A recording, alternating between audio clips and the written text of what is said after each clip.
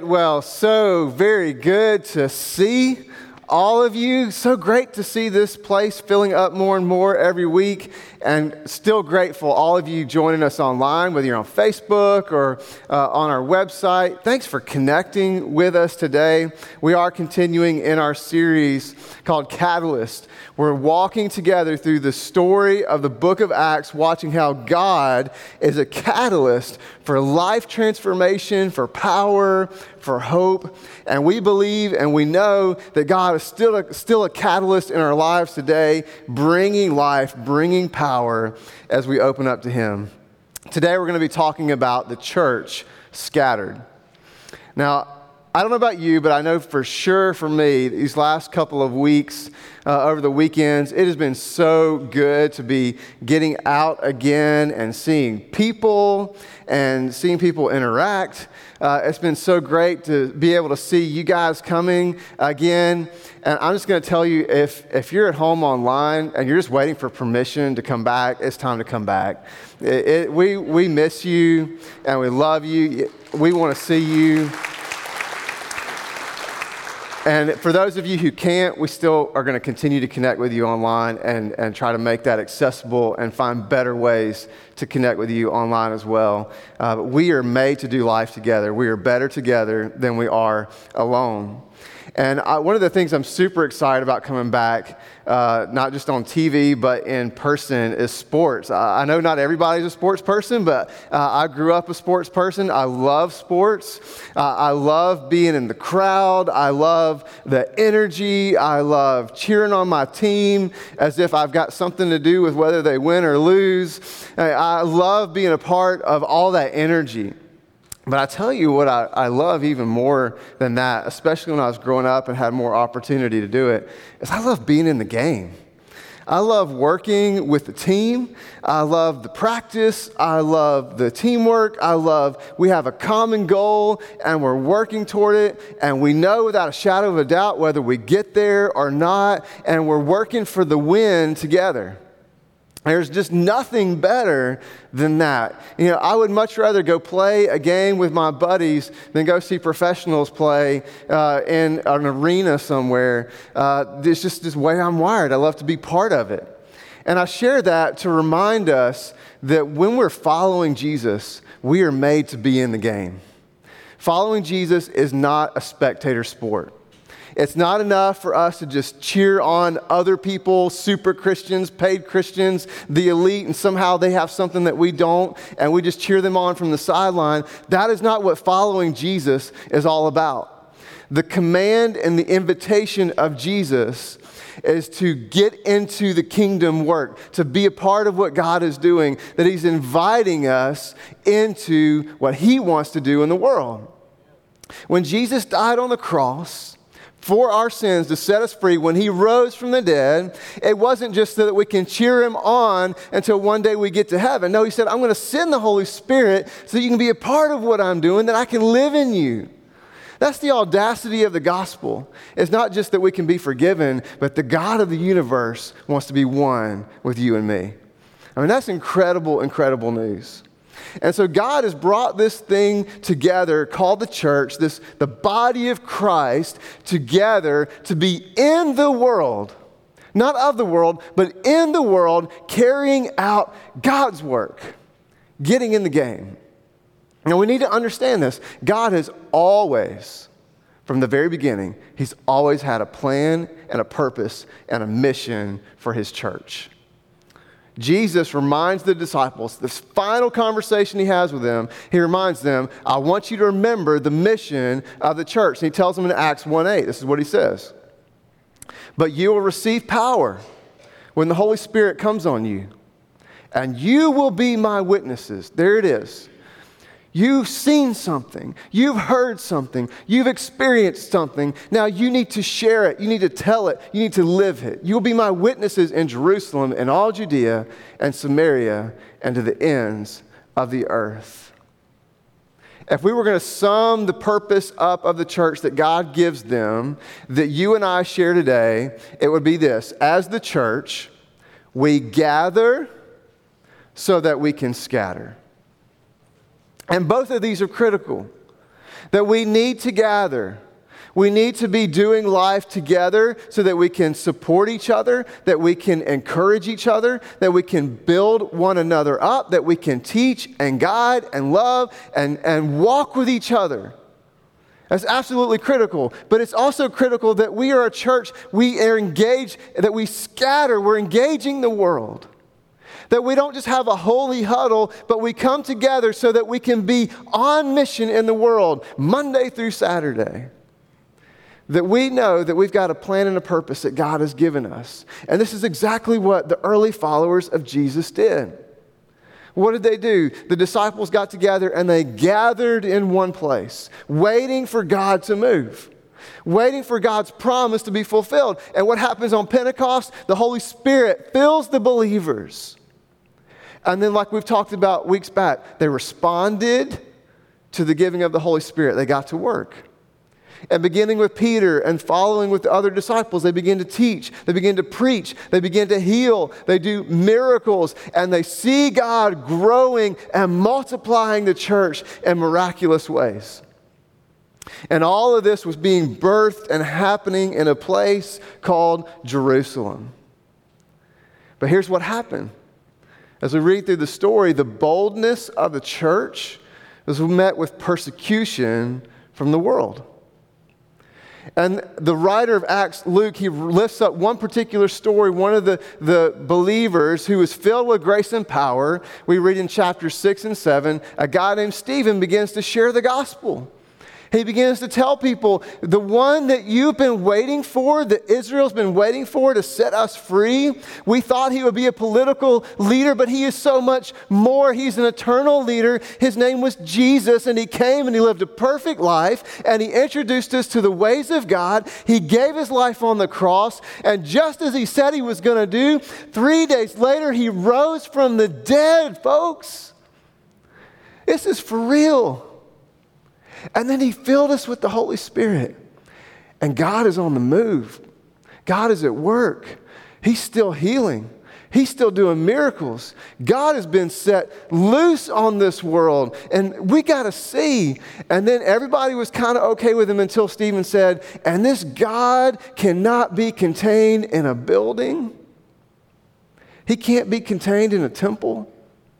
He can't be contained in a religion. He can't be contained by people or programs. This God is moving. He's the creator God. He's the one and only God. And his heaven is his throne. And the earth is his footstool. And it begins to offend people. Because the religious leaders, they were used to having power and used to having control about how this thing went. And they begin to feel threatened. And that's the truth that we got to wrestle with, is that the gospel can be really offensive to the world, especially those of us who have power or comfort or both. And so the people get really upset with Stephen, so upset that they stone him and they kill him. And this guy named Saul, that's going to be so very big in the rest of the story, is overseeing and authorizing all of it. And a wave of persecution begins to take place financially, physically, socially. They are even dragging Jesus followers out of their homes and arresting them. And things begin to get real bad. And it tells us that the people had to scatter to other places in the area. But there's something very interesting that happens here, though. See, in the New Testament language, in the Koine Greek, there's two words for scatter. There's one word for scatter that means just to scatter without any expectation of return. But there's another word for scatter, and it's the word used here. It's the word diasporentis, and it means to scatter with an expectation of return for growth. This is the kind of scattering that a farmer does when they scatter their seed in the field. They scatter it knowing, believing, trusting that scattering is going to bring a return, that they're going to see some fruit grow because they're scattering. And that's the word that's used here. And what we see happening is that while God doesn't cause the bad things to happen, we know that God uses all things to move us toward our good and His glory, to move us toward the mission that God has given us. And that's exactly what God uses here. That the persecution comes and God says, this is the perfect opportunity for me to use this to move my people where I want them to be. And this is what we see in Acts chapter 8. Let's take a look, verses 1 through 4. On that day, a great persecution broke out against the church in Jerusalem. And all except the apostles were scattered throughout Judea and Samaria. Godly men buried Stephen and mourned deeply for him. But Saul began to destroy the church, going from house to house. He dragged off both men and women and put them in prison. And here we go. Here's our key verse for today. Those who had been scattered, here it is, diasporentis, they were scattered with an expectation of return and growth. Those who had been scattered preached the word wherever they went. And so here we are, the church is facing a big problem. This isn't what just, people offended them or people didn't get along with them, people didn't like them. It wasn't like people tried to cancel them. No, like Paul was literally trying to cancel them. He's trying to destroy them. And this is a big problem, but God was using it to push them toward the purpose. That they would scatter, doing what? Sharing the gospel. And what's so ironic here is that what was meant to destroy the church actually led to the multiplication of the church. What was meant to stop the church grew the church faster than anybody could have possibly imagined. And moved them right into the lane that God wanted them to be, that He gave them in Acts 1:8, that you will be my witnesses, not just in Jerusalem, but in all Judea and even Samaria and even to the ends of the earth. And so God is sending them out. And here's the cool thing, is that they share the gospel where? Wherever they went. They didn't wait to get to a certain destination and then, I'll share the gospel there. No, everywhere they went. And along the way, they were sharing this great news about Jesus. He's come. He did for us what we couldn't do. He died on the cross. He set us free. He's alive. And they're sharing this good news everywhere they went. A fulfillment of Matthew 28, verses 19 through 20, the Great Commission, where Jesus said, go and make disciples of all nations, baptizing them and teaching them. Why? Because all authority is given to me. And I'm sending you out. And literally what Jesus said was, as you are going, make disciples. So when you get there and on the way, be telling people about this great news of who Jesus is. And this is what the disciples were doing everywhere they went. And it wasn't just for the elite. It wasn't just for the apostles. It wasn't just for people who had special knowledge. It wasn't just for people who were leaders necessarily in the church or got a paycheck, or it wasn't just for people who had some kind of a special ability. No, all the Jesus followers were sharing the gospel wherever they went. And Luke, he's so good about giving examples, so he lifts up one example of a guy named Philip. And he says this guy named Philip, he was one of these people who were scattered, and he ends up in Samaria, and he was sharing the gospel with everybody he could find. He said he was sharing the gospel with the crowds of these people who were curious about who Philip was and what he was doing and who was this guy named Jesus. And he was sharing the gospel with broken people, sick people, hurting people who were looking for healing and for redemption and a new start.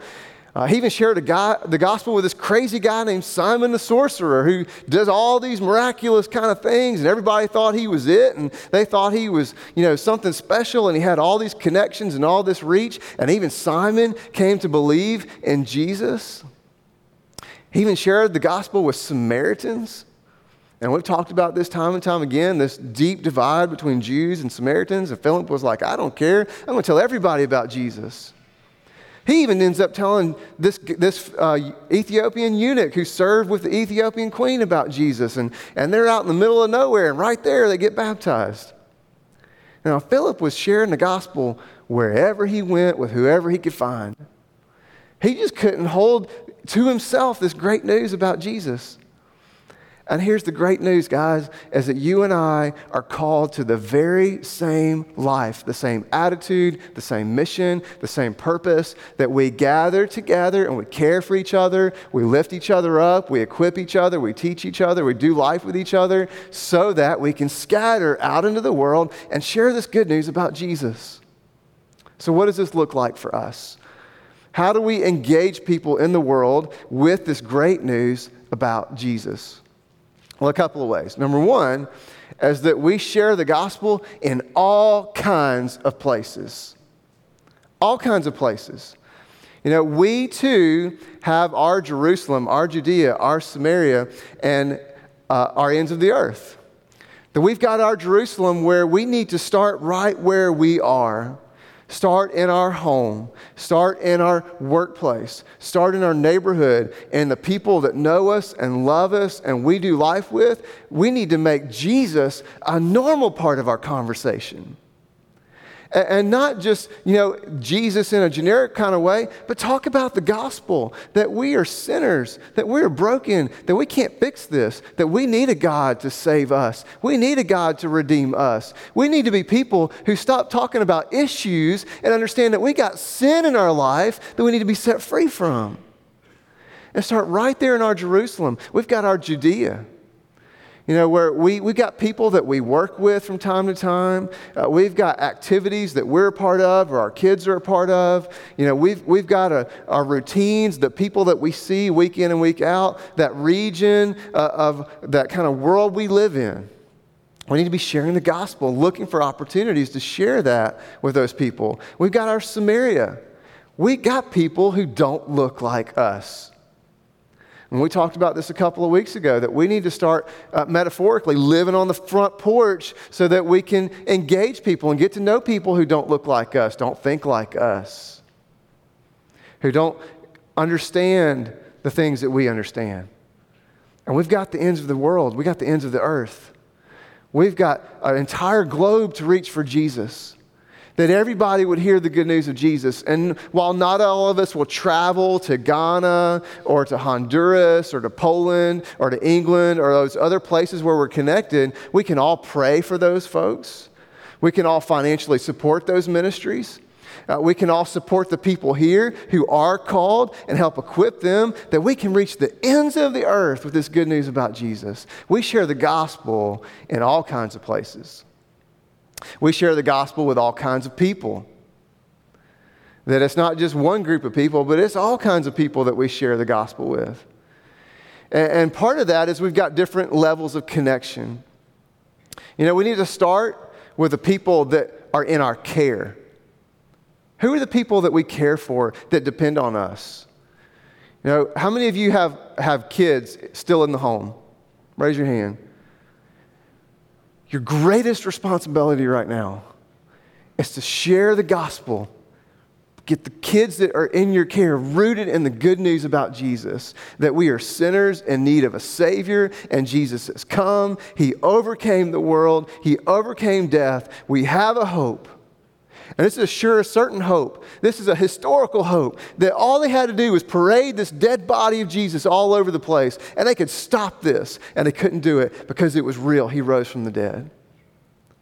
And we need to be able to tell those people in our care that Jesus is real, and this is not a game. And some of us, we're caring for aging parents. We need to encourage them and support them and remind them of the hope that we have of the gospel. That they have their own struggles, and that we can lift them up. And some of us have parents who don't trust in Jesus, and we need to share the gospel with them. We got people at work that depend on us, and in appropriate ways, we pray for God to give us an opportunity to share the gospel with people that are in our care. We also have people in our influence. Who are the people that I've earned trust with? Who are the people that listen to me? Who are the people that watch me? Who are people that are looking to me? Am I looking for ways to share the gospel with them in how I live with integrity and how I speak the good news about Jesus? If we will ask God to give us a chance, He will give us a chance to share the gospel with the people we have influence with. And then we also, every one of us, have people in our lane.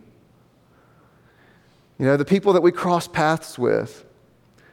The person that you checks you out at the grocery store, the person that you do a business deal with, the person that you cross paths with at school, or that team, or that group that you're a part of.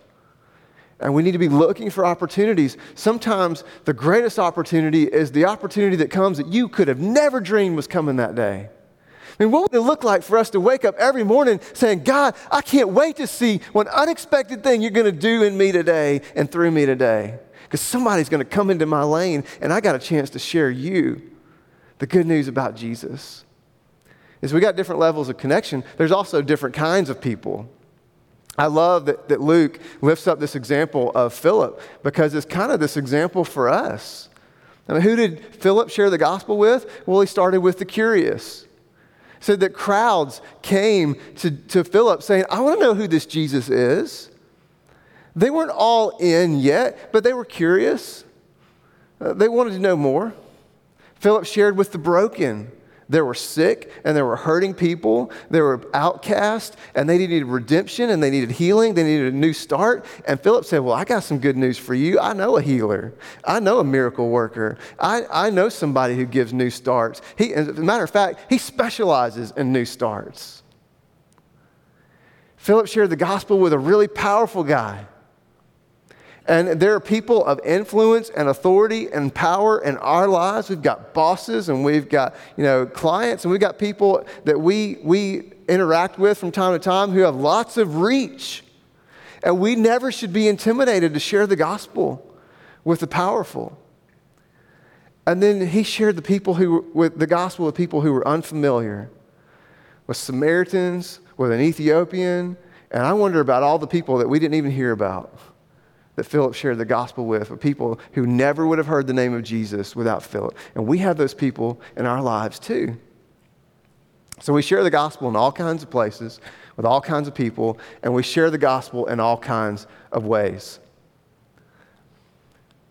All kinds of ways. Every one of us, we're wired differently. We have different talents. We have different gifts. We have different experiences. We've got different relationships. We've got different personalities. And God has wired you that way on purpose, with a purpose, that you can reach people that nobody else can reach the way that you can. And so we share the gospel in all kinds of ways. And just for our purposes today, let's just talk about it in two different ways. That we share the church, the gospel in the church, and we share the gospel of the church. And what does that mean? We share the gospel as a part of being in the church. That there are ways within these walls, within our formal ministries, that we share the gospel with people. It starts by us that we would be willing to invite people to come into the life of the church. There's power in invitation. There's power in saying, I want you to experience this good news. I want you to experience the awesome power that Jesus can give, this freedom that he can give, this forgiveness that he can give, this love that he can give. That so many of us, we're afraid to just give an invite, but I believe that the greatest evangelism today is still the invite to say, come and see what God wants to do in your life. It means that we're willing to serve. That we are willing to ask the question, God, why have you put me here on planet Earth? And you're going to hear me say this, not just for the next several months, but for years to come, because I believe it with all my heart. We all need to be asking ourselves three questions. What breaks my heart?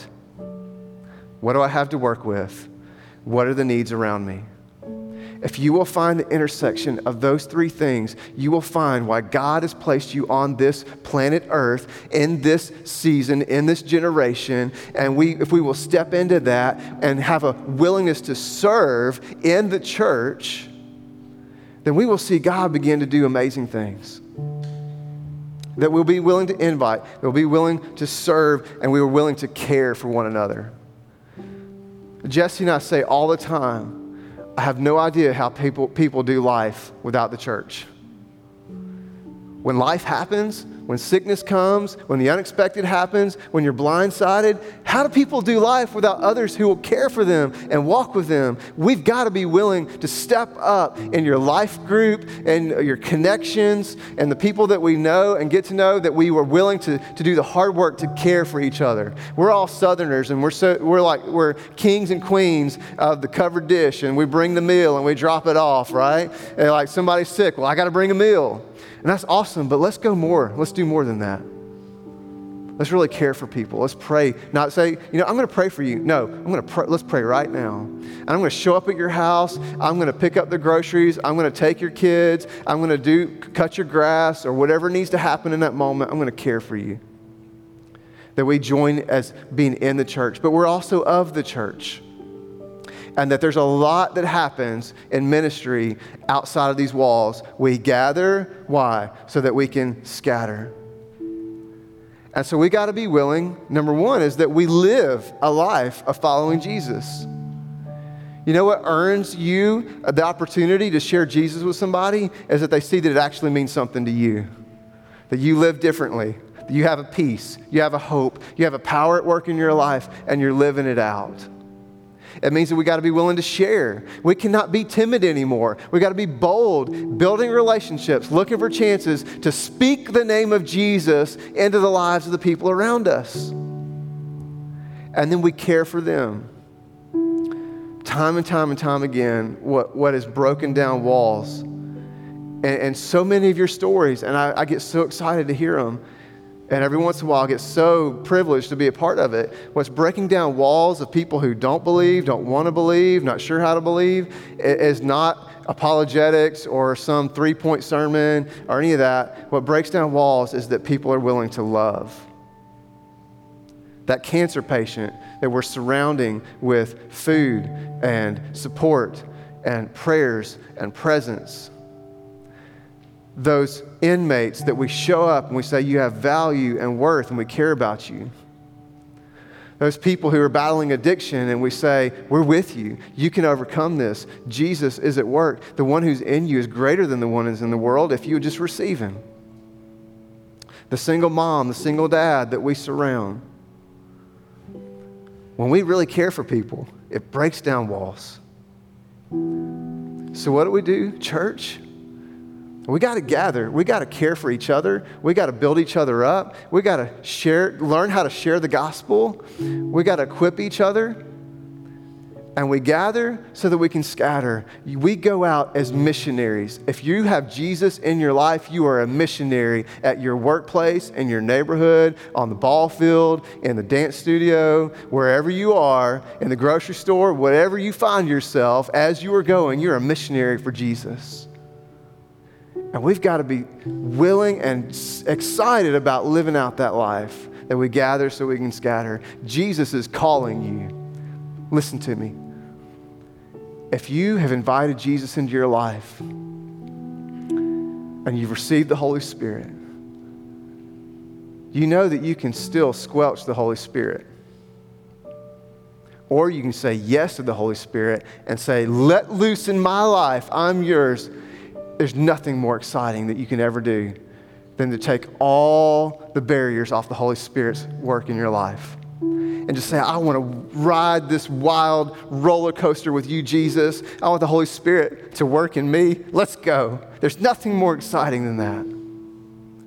And if you're here or you're watching online and you're not sure about Jesus, there is absolutely nothing more exciting, life-giving, hope-filling than to say yes to Jesus. Not to know about him, not to be a member of a church, not to go to a Bible study or a mission trip, but say yes to Jesus. Scripture tells us that if we will confess with our mouth and trust with our heart that Jesus Christ is Lord, you will be saved. There's a surrender that has to happen to say, you are Lord, not me. I'm not in control. I'm surrendering to you. Whatever the question is, the answer is yes. Wherever you say go, I will go. Jesus, you are Lord.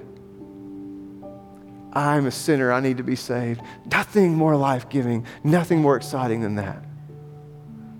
So wherever you are, whatever you're dealing with, would you say yes to Jesus today? And church, can we begin to gather again? Can we begin to go all in? Can we care for each other, equip for each other, get together, do life together, but not to stop there, not to be a holy huddle, but can we gather so that we can scatter? If we get out of 2020, 2021, this season of COVID, and all we do is come back together, we've totally missed it. This is our opportunity to reframe. We gather so that we can scatter. If you'll stand, I want to pray for all of us.